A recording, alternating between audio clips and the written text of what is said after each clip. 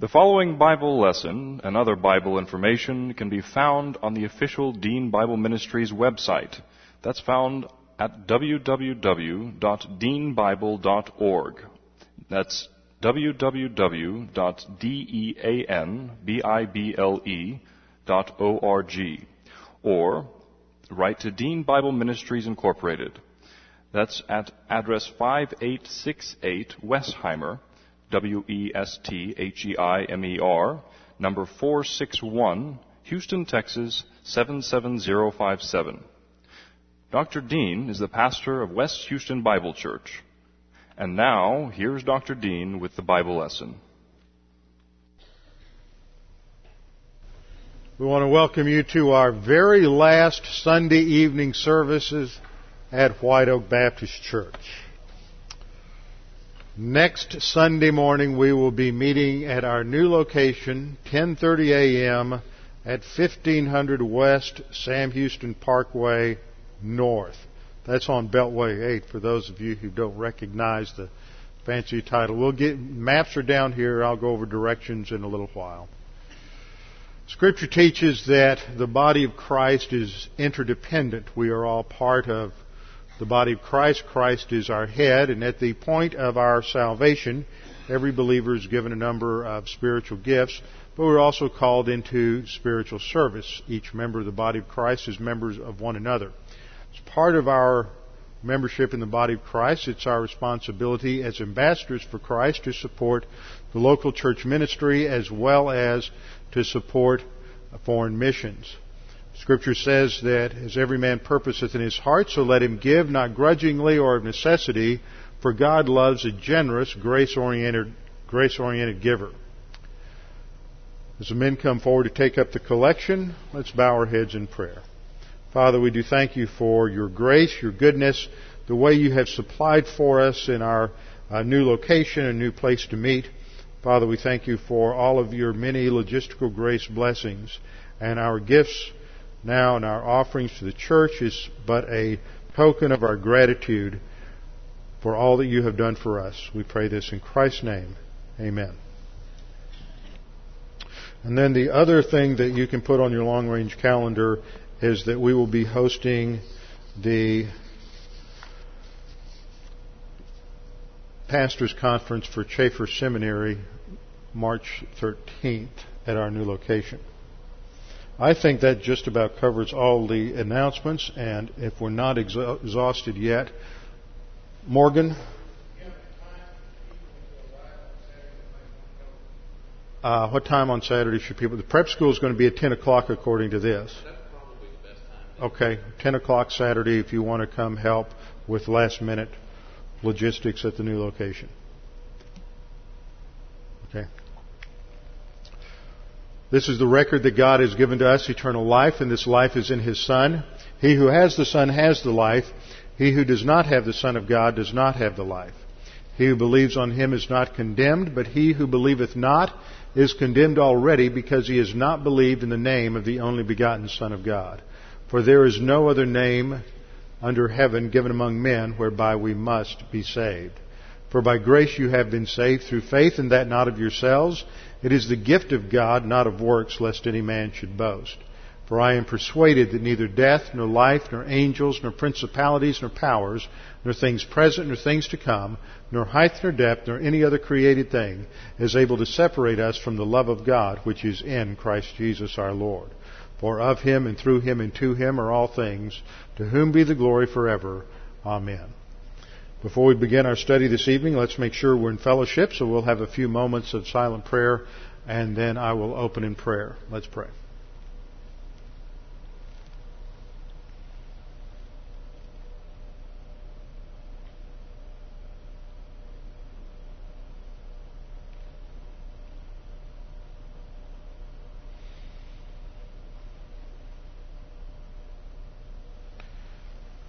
Father, again, we thank you that you have provided a place for us to meet. We thank you for the fact that during the last 18 months or so, you have provided this location.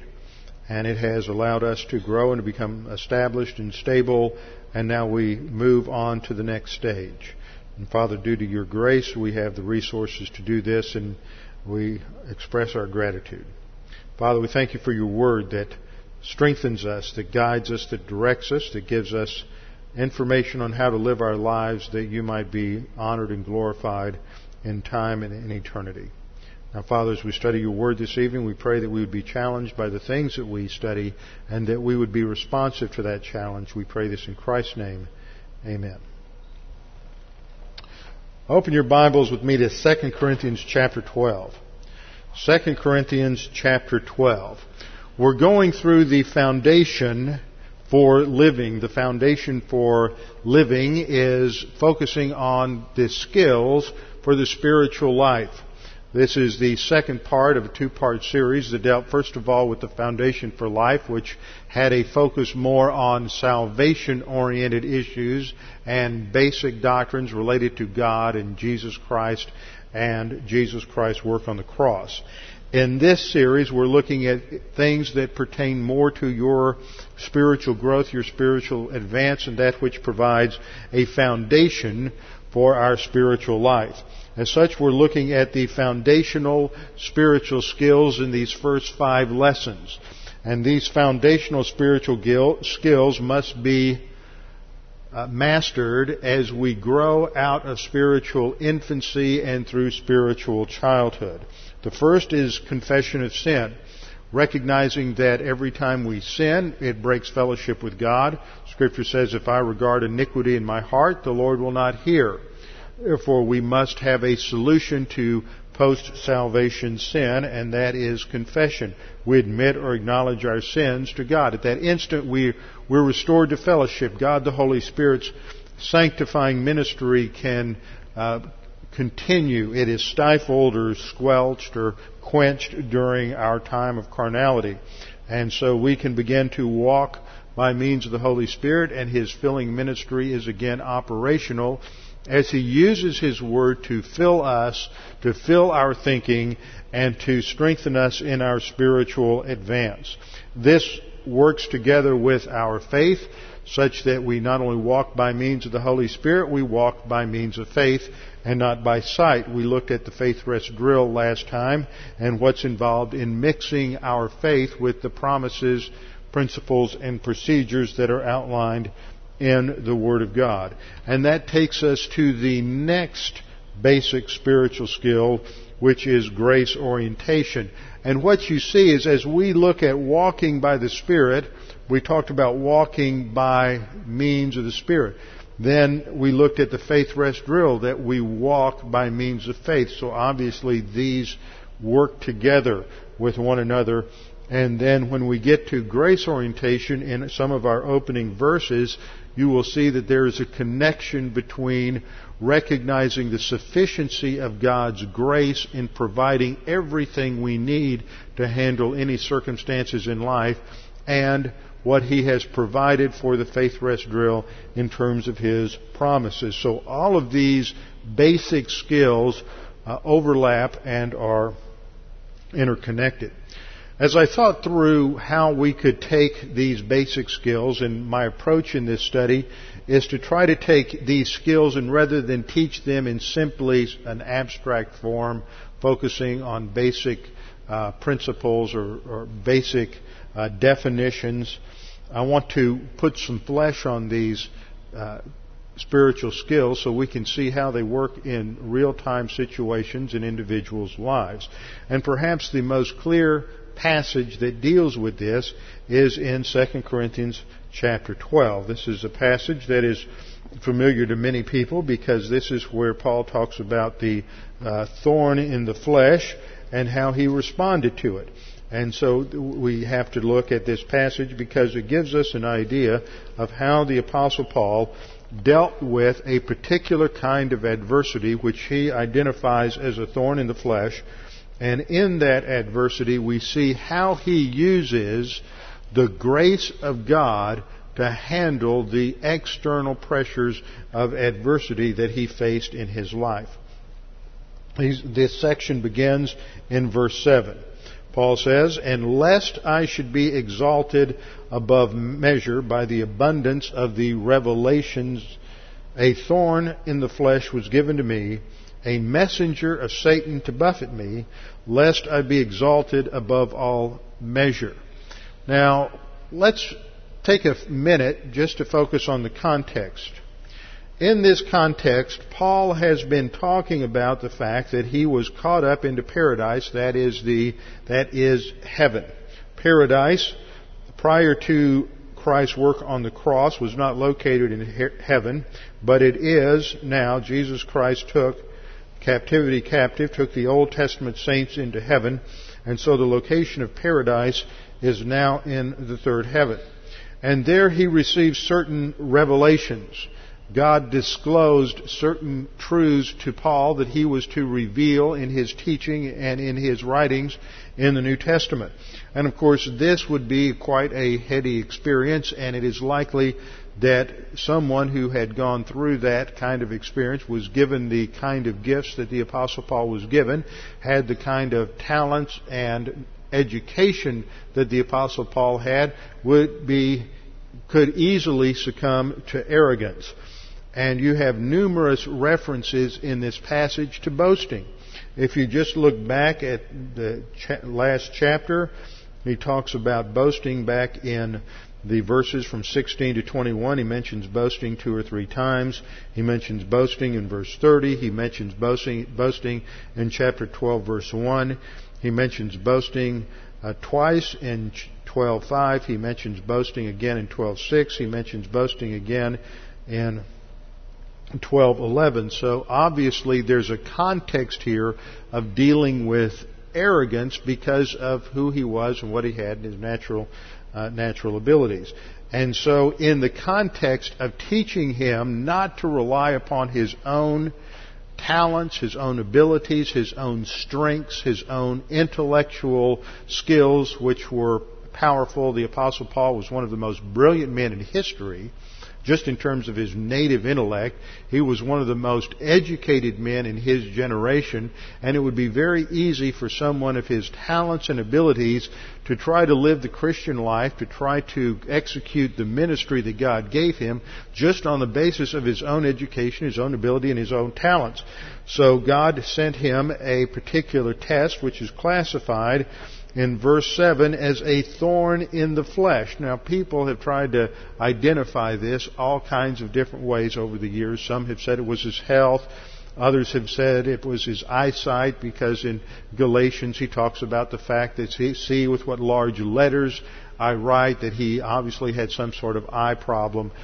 Whatever it may be, I think that many people ignore the context of chapters 11 and 12, where he talks about this thorn in the flesh. It seems to me that the thorn in the flesh that he mentions in verse 7 contextually has to do with the constant antagonism, the constant persecution, the constant rejection that the Apostle Paul faced. Think about it. Here is a man who has been taken into the paradise of God, into heaven, and who has received direct revelation, knew more about God and His plan and His purposes for human history, had a better grasp on the dynamics of the cross than any other human being in history. And that would be something that would give him tremendous pride and arrogance. But everywhere he went, knowing he had the truth, he was persecuted in incredible ways. In the immediate context of verses 7 through 10 in chapter 12, he concludes by saying, after he recognizes the principle of grace, he concludes by saying in verse 10, well, I'll put that up on the overhead in a minute.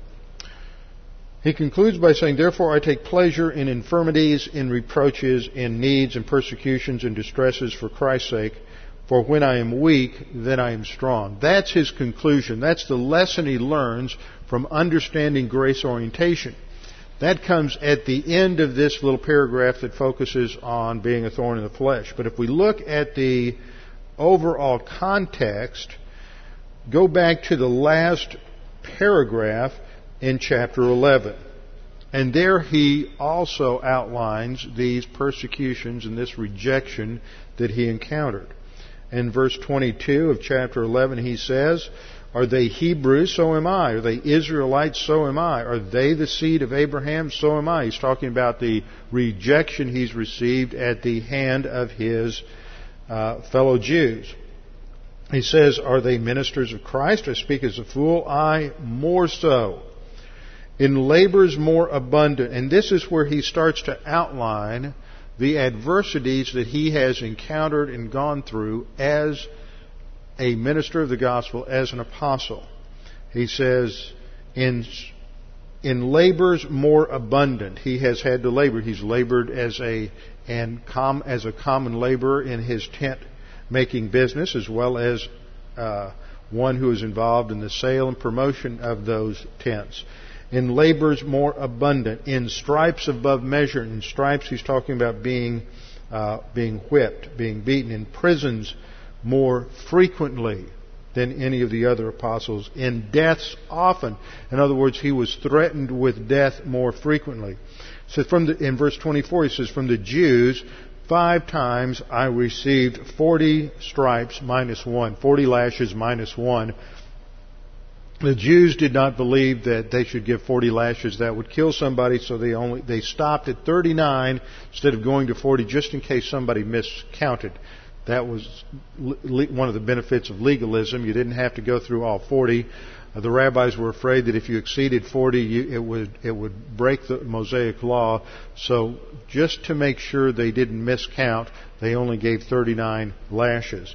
So Paul says, 5 times I received 39 lashes from the Jews. 3 times I was beaten with rods, beaten with sticks, canes, bats, whatever. Once I was stoned. 3 times I was shipwrecked. At night and a day I have been in the deep. In other words, he was just stranded at sea, floating along in the water for a day and a night. In journeys often, in perils of waters, in perils of robbers, in perils of my own countrymen, where his life was threatened, in perils of the Gentiles, in perils in the city, in perils in the wilderness, in perils in the sea, in perils among false brethren, in weariness and toil, in sleeplessness often, in hunger and thirst, in fastings often. And that's not a self-imposed fast. That's just he didn't have the resources and he went without food. He missed a few meals. In cold and nakedness. Besides the other things, what comes upon me daily, my deep concern for all the churches. So all of this just went beyond the normal travails of life, the normal struggles we have just living in the devil's world and dealing with the normal adversities and discomforts of life.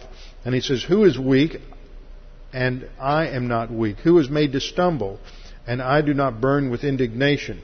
So he just enumerates here, and several times throughout 2 Corinthians, he makes reference to the fact of how many times he goes through different adversities. This is the most detailed list. And it's in the middle of these 2 statements about this adversity that he talks about how God was using this to limit his arrogance and to teach him complete dependence upon God.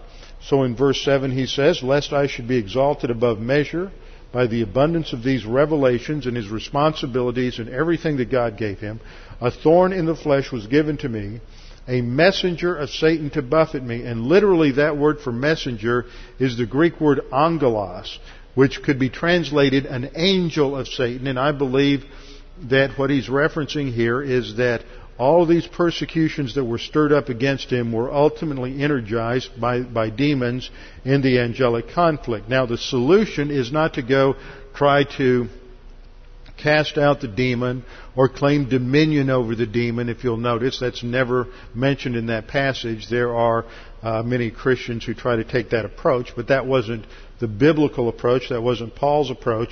He just recognized that we're in a spiritual battle, a spiritual warfare, and that many times that there are dynamics going on in the immaterial, angelic realm, demonic realm, that are having a cause and effect relationship on the opposition to us, and it's not just people. It is ultimately a spiritual battle.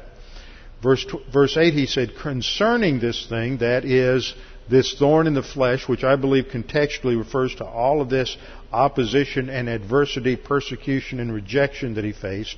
Concerning this, I pleaded with the Lord 3 times that it might depart from me. And the idea there is that he went into intense prayer on 3 different occasions, pleading and begging with God, building a case for why God should take this away so that he would be able to preach the gospel, proclaim the truth of God's word without the distraction of the rejection and the persecutions.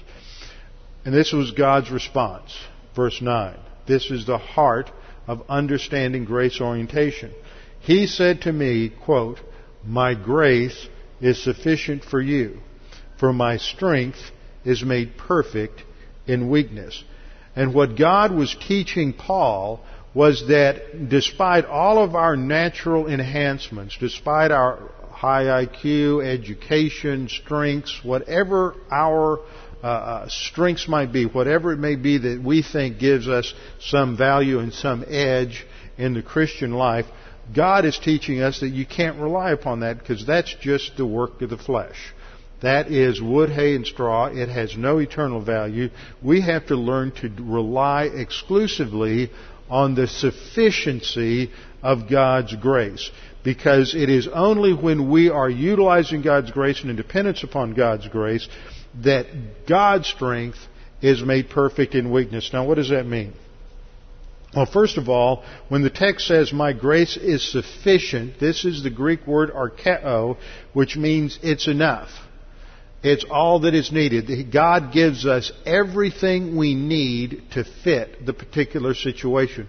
No matter how overwhelming it may be, no matter how many times we may be facing these things, His grace is always enough.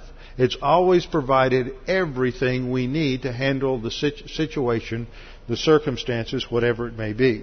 It's enough. It is sufficient. It is adequate to the task. That is God's grace and God's grace alone is all that we need.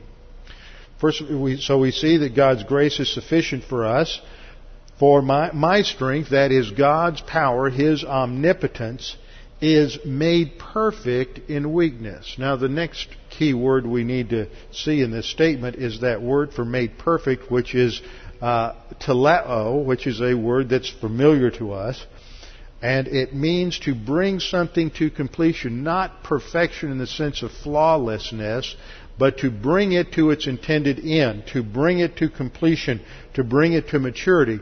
This is the same word, or it's from the same word group that we saw over in Galatians 3:3 and Galatians 5:16, that we're to walk by means of the Spirit, and we will not bring to completion the deeds of the flesh. In Galatians 3:3, Paul had said, "Did you begin by means of the Spirit, and are you now being completed or matured by means of the flesh?" No, of course not. Then we looked at James chapter 1, talking about how tests and trials are used to perfect us or to mature us. And it's the same word group. So this is a crucial word group for understanding the dynamics of Christian growth. It's God's grace that provides something for us. It's almost presented here as if it is a power in itself. It's not a power, it's just presented that way, that God's grace is what stands behind everything He delivers to us in our Christian walk to enable us to handle all the adversities that come our way. Once Paul understood the principle of God's grace, he concludes, "Therefore, most gladly I will rather boast in my infirmities, that the power of Christ may rest in me." So now, rather than emphasizing his own strengths, his own education, his own skills, his own training, his own intellect, the focus is on what God has provided for him rather than his own ability. He understands the principle that the Christian life is a supernatural way of life and can only be completed on the basis of supernatural power. We can't do it on our own. We can't pull ourselves up by our own spiritual bootstraps. Therefore, in verse 10, he concludes, he takes pleasure in the adversity that he faces, the infirmities, the reproaches, the needs, the persecutions, the distresses for Christ's sake. For when I am weak, then I am strong. That is, when I recognize it's not up to me, but it's up to God, that God's solution is the only solution, then I am strong. That is grace orientation. So now let's take it apart in about 12 points to understand what grace orientation is. First of all, what is grace? We need to define it. We have two key words here, grace and orientation. Grace has to do with undeserved favor or unmerited kindness. It is God's plan for dealing with fallen man, that He is going to supply what man needs, not on the basis of who we are or what we've done or what our talents are, what our strengths are, but on the basis of His character and on the basis of the work that Jesus Christ did on the cross. It's undeserved. It's not based on who we are at all. We have to learn to get that notion behind us. It is not dependent on who we are. It is dependent upon who He is. So the first thing we understand is that grace orientation relates to undeserved favor and unmerited kindness. To understand grace, we have to begin at salvation.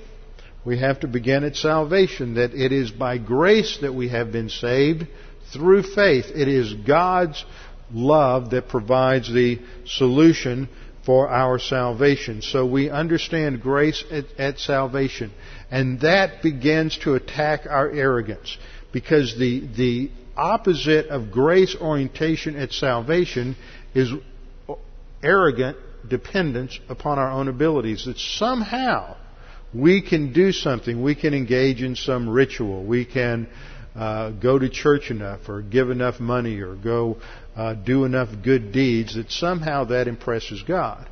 And so we begin to see that arrogance and the emphasis on self is the opposite of grace orientation.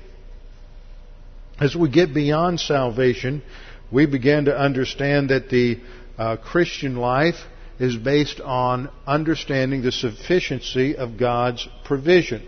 This is a verse we looked at last week for the promises of God.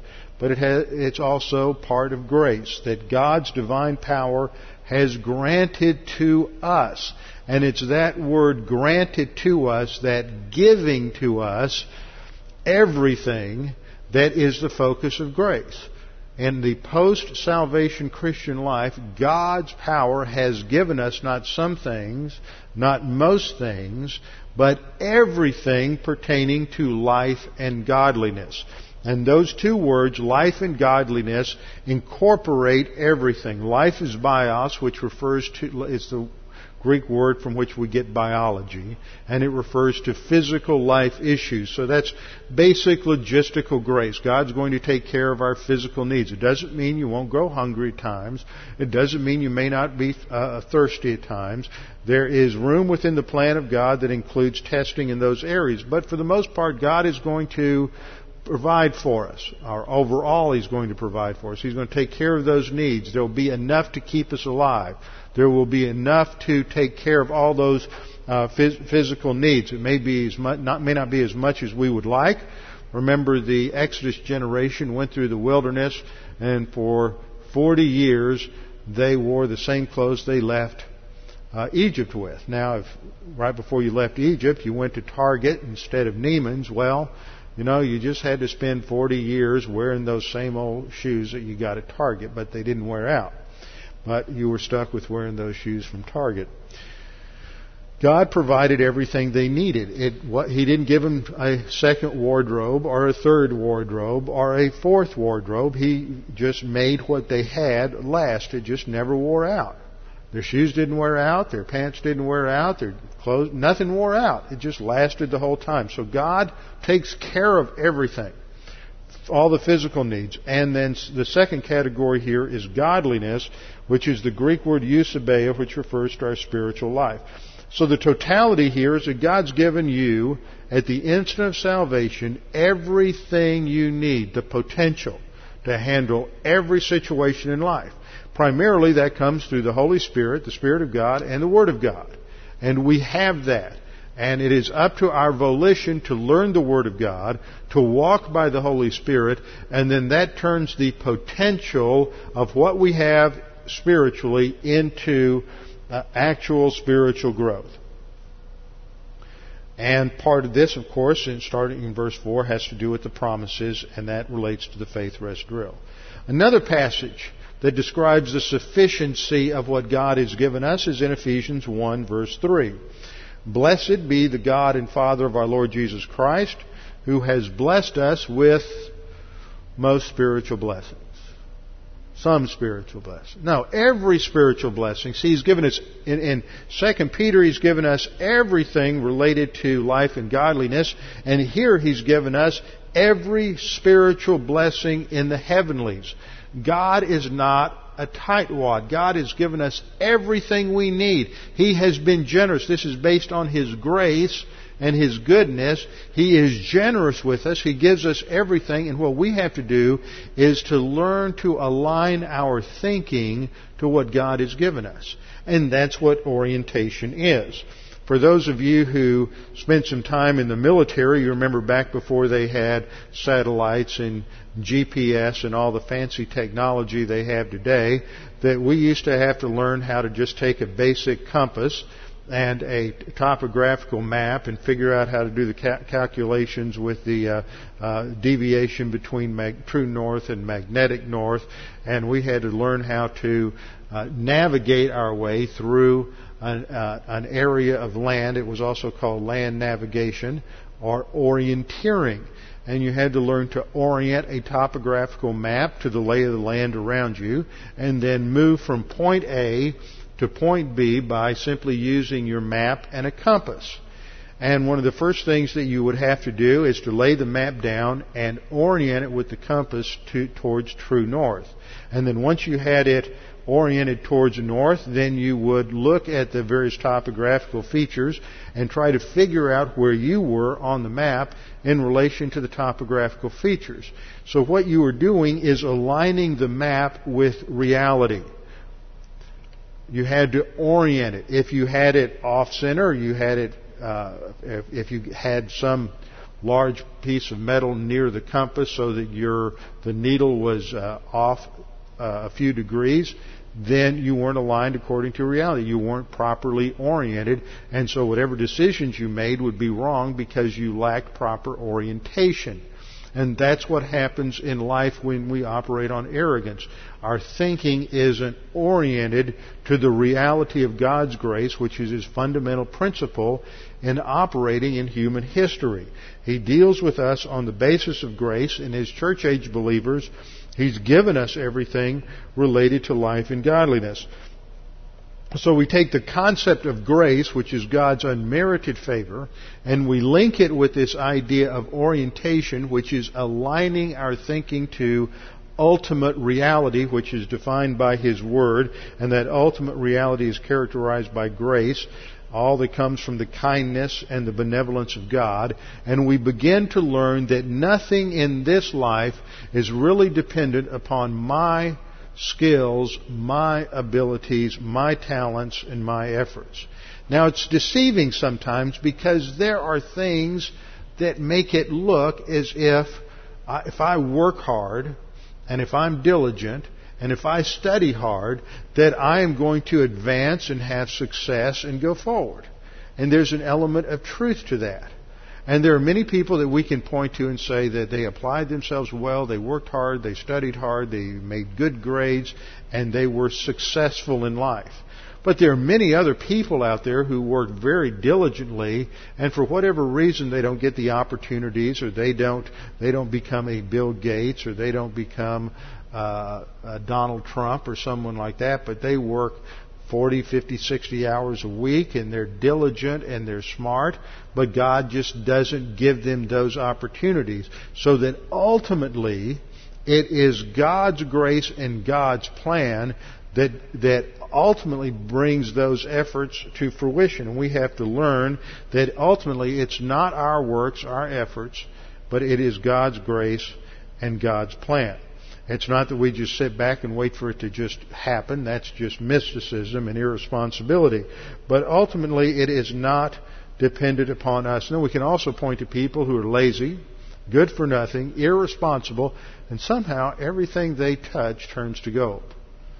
And that is just the grace of God. So we have to recognize that it's always God's grace. It's not us. When there is success, it's due to God's grace, and when there's failure, it's due to our poor volition.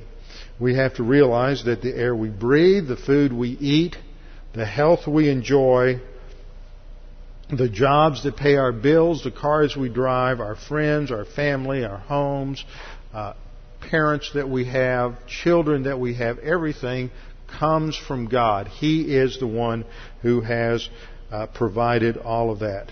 So when we look at grace orientation, it is fundamentally the idea of orienting our thinking to God, aligning our thinking and actions with God's policy of grace. All that we are and have in this life comes from the kindness and the benevolence of God, and that nothing is due to our own inherent abilities, talents, or efforts. That is our understanding of just grace orientation. That's what Paul had to learn, that God's grace was sufficient, and his success as an apostle had nothing to do with his rabbinical training, with his education, with his tremendous writing skills and native logic. It had to do with God's grace. But once he was oriented to God's grace, then God could use his education, his training, his background, his natural skills in the ministry and in his service to God. But he first had to have that arrogance knocked out of him, and he had to be oriented to God's grace. Second thing we note is that God's grace is this policy toward his creatures, which is based on the principle of non-meritorious blessing. Faith is non-meritorious. Faith is it's a transitive verb, which means it always takes a direct object. If you get into it grammatically, it always focuses on something. And what faith focuses on is that which has merit. And the focus in the Faith Rest drill is the promise of God, the provision of God, the power of God. That's where our strength lies, not in our own abilities. So we have to knock that arrogance out of us. And it relates to how we relate to other people. It relates to how we deal with other people, especially in people tests where we have tendencies to want to strike back or to have revenge or anger or resentment, whatever it may be. Ephesians 4:31 and 32 strikes at the heart of the people relationships. Let all bitterness, wrath, anger, clamor, and evil speaking be put away from you with all malice. And be kind to one another, tender-hearted, forgiving one another, just as God in Christ forgave you. That is the essence of grace orientation. And it is aligning our thinking with God's grace as exemplified at the cross, just as God in Christ forgave you. So on the one hand, we have to reject the bitterness, the anger, the resentment, the vindictiveness, and on the other hand, be kind, tender-hearted, and forgiving, just as Jesus Christ was toward us. Third point, the opposite of grace orientation is self-reliance and self-dependence and arrogance. The opposite of grace is dependence upon the creature. It is creaturely orientation and not the creator orientation. We have to maintain that creator-creature distinction. So we think that we have basic and inherent rights to health, to prosperity, to our talents and abilities. At the core of arrogance is a orientation to entitlement. That we think we're entitled to salvation. We think we're entitled to God treating us well because look at what I have to offer Him. And we have to get that entitlement mentality of arrogance knocked out of us and orient to grace. Fourth thing about grace orientation is it's foundational to further advance in the spiritual life. If you don't understand grace at salvation, you can't orient to doctrine at the next level. If you don't understand grace, then when it comes to love, personal love for God the Father and impersonal love for all mankind, you will always have trouble because you're not thinking in terms of unmerited kindness. And that's the core to grace orientation. Grace orientation is foundational to advance in the spiritual life. Failure to grasp this will stifle your spiritual momentum. Fifth point, grace orientation is measured ultimately by gratitude. It's measured by gratitude.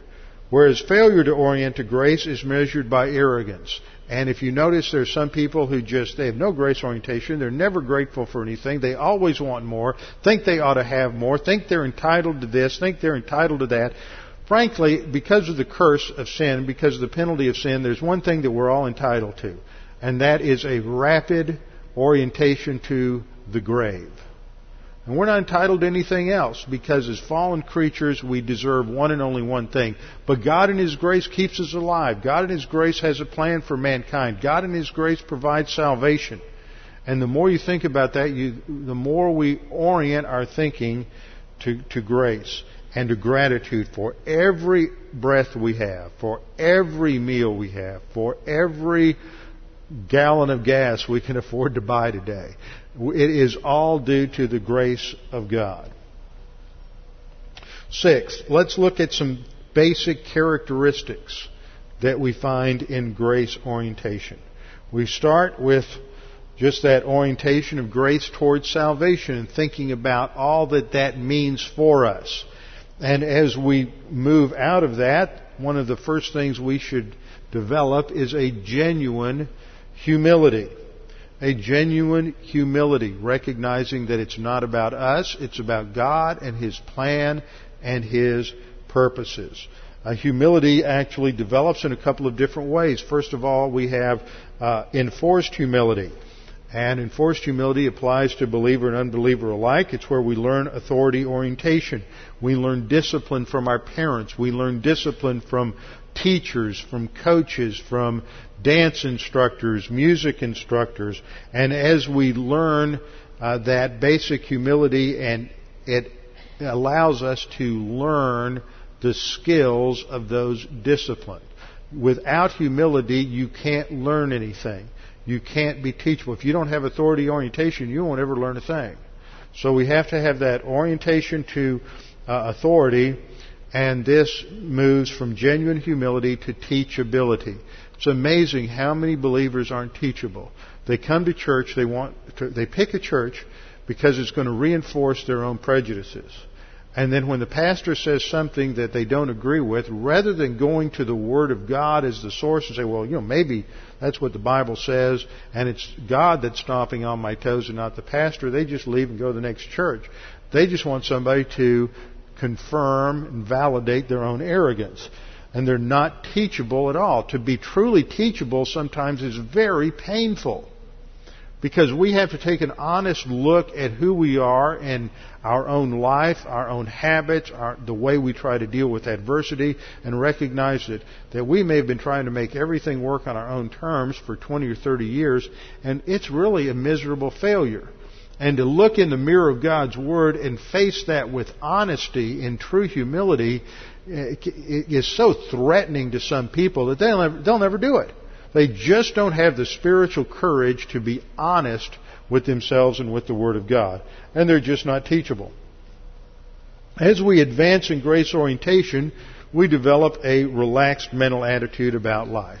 We recognize that we're just as sinful as the person sitting across the church from us. Their sins may be shocking to us, but then our sins may be shocking to them.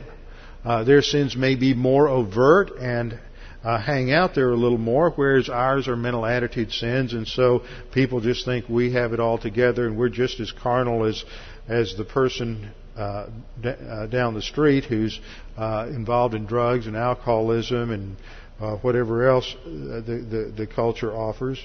But we have a relaxed mental attitude, we're not judgmental. We realize that God's dealing individually with each one of us, and so we can relax and let the Supreme Court of Heaven deal with other people's problems in their spiritual lives. We're not going to gossip, we're not going to malign, we're not going to get involved in trying to solve everybody else's problems. We're just going to relax about life, and we're going to learn to let God's power work in our life. Third, this develops into a mastery of the details of life. We begin to realize that since God is the one who's going to supply everything we need to accomplish His will for our life, it's not about going out and getting all the status symbols or friends or whatever it may be in life. There's all kinds of details, from money to things, education, achievements, promotions, status symbols, sex, whatever it is. These are all the details of life, and people who start pursuing the details of life for happiness just get in a frantic search for happiness, and it always ends up in frustration. Because the details of life will never provide stability. They'll never provide happiness. They may provide a pseudo-happiness for a while and a pseudo-stability, but as soon as adversity comes and takes it away, the person just collapses. So grace orientation makes us recognize that God provides everything we need to accomplish what He wants us to accomplish. And if we don't have it, then it's not necessary to accomplish God's plan and God's will. And so that leads to gratitude. We develop a gratefulness to all that God has provided for us, so that we are focused on Him, focused on everything that He gives us in order to go forward. So these are the characteristics of grace orientation, and that God is demonstrating that His power is what counts and not ours. Now, the Old Testament story that really brings this home is in the book of Judges. And I'm not going to take the time to go through every detail of this story. It's a great story in Judges chapter 7, where God has chosen Gideon to be the judge to deliver the people from the onslaught of the Midianites. And so Gideon pulls together an army of the Jews that's going to go against this massive army of the Midianites and try to gain victory, because God has called him to do this. But God has to teach Gideon grace orientation. And he pulls together an army of some 22,000. And Lord's response to that is, Gideon, that's just too many. Well, wait a minute. We're already outnumbered about 6-1. The Midianites had around 125, 130,000. And all Gideon had was about 22,000. So God says, no, that's just way too many you have. And that's what He's trying to teach us, is it's not about our talents. That's grace orientation. So God said, therefore proclaim in the hearing of the people, in verse 3 of chapter 7, whoever is fearful and afraid, let him turn and depart at once from Mount Gilead. And 22,000 people returned, and 10,000 remained. So he started off with 32,000, correcting myself. So started off with 32,000, 22 left, and 10 remained. 10,000 against about 125,000. Still you're pretty overwhelmed. Gideon saying, well, I don't know. But the Lord in verse 4 said, you still got too many. Wait a minute, Lord. We're outnumbered 12-1. The Lord said, well, you still got too many. We've got to make it clear that it's about grace and my power and my strength, and not about your power and your strength. So we'll have a little test. Take them down to the creek, and as we cross over the water, the ones that bend over and just lap the water up into their mouth, those are the ones who will go with you. And the ones that stop and bend down and get down on their knees, well, they're not ready to go to battle. And the number of those who lapped in verse 6, putting their hand to their mouth, was 300 men. But all the rest of the 10,000, 9,700 stopped to take a good long drink. So God said, well, you're not focused, so you go home. And now I've got the right size. I've got 300 to go against about 125,000. And so God was going to demonstrate His power was sufficient in weakness. The same principle that we see that the Apostle Paul had to learn, and it's the same thing that we have to learn. is that God's power is brought to completion in our weakness. We have to be dependent upon Him and in His grace. And of course, you know the story that God gave Gideon instructions, very subtle, crafty trickery. He said, "Okay, take give every man a clay pot and put a light inside that clay pot. And when I give the command to break the clay pots, everybody's going to shout and break the clay pot, and then these 300 lights will appear." Well, in the way the armies worked at that day, you'd have about one light per company of men. So rather than thinking that there were only 300 men up there, they thought there were 300 companies. And so they all panicked. It was a nice surprise attack. And all of a sudden, they in their panic and their fear, the Midianites started killing each other. And then after they slaughtered each other in the panic, the small Jewish army of 300 moved in and wiped them out. God's grace is sufficient. His way of doing it may not appear to be our way of doing it. It may not fit our preconceived notions, our arrogance, our emphasis on our own capabilities and abilities to solve the problem on our own. But He's going to demonstrate that His way is the only way, and the divine solution's the only solution, and we have to be oriented to grace.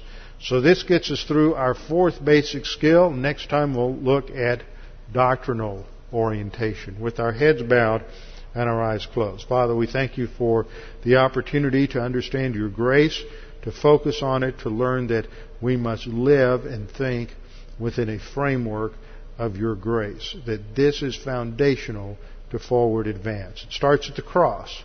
And we pray that if there's anyone here this evening that's unsure of their salvation or uncertain of their eternal destiny, that they would take this opportunity to make that sure and certain.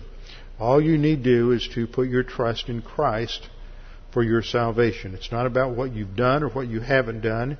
It's not about ritual. It's not about bargaining with God or buying your way into heaven. It's simply trusting in Christ's finished work on the cross. And the instant you put your faith in Jesus Christ, God the Father justifies you, regenerates you. You have eternal life, which can never be taken away from you. Now, Father, we pray that You would help us to understand in each of our lives how to orient our thinking to grace through the ministry of God the Holy Spirit as we walk by Him and are filled by Him. We pray this in Christ's name. Amen.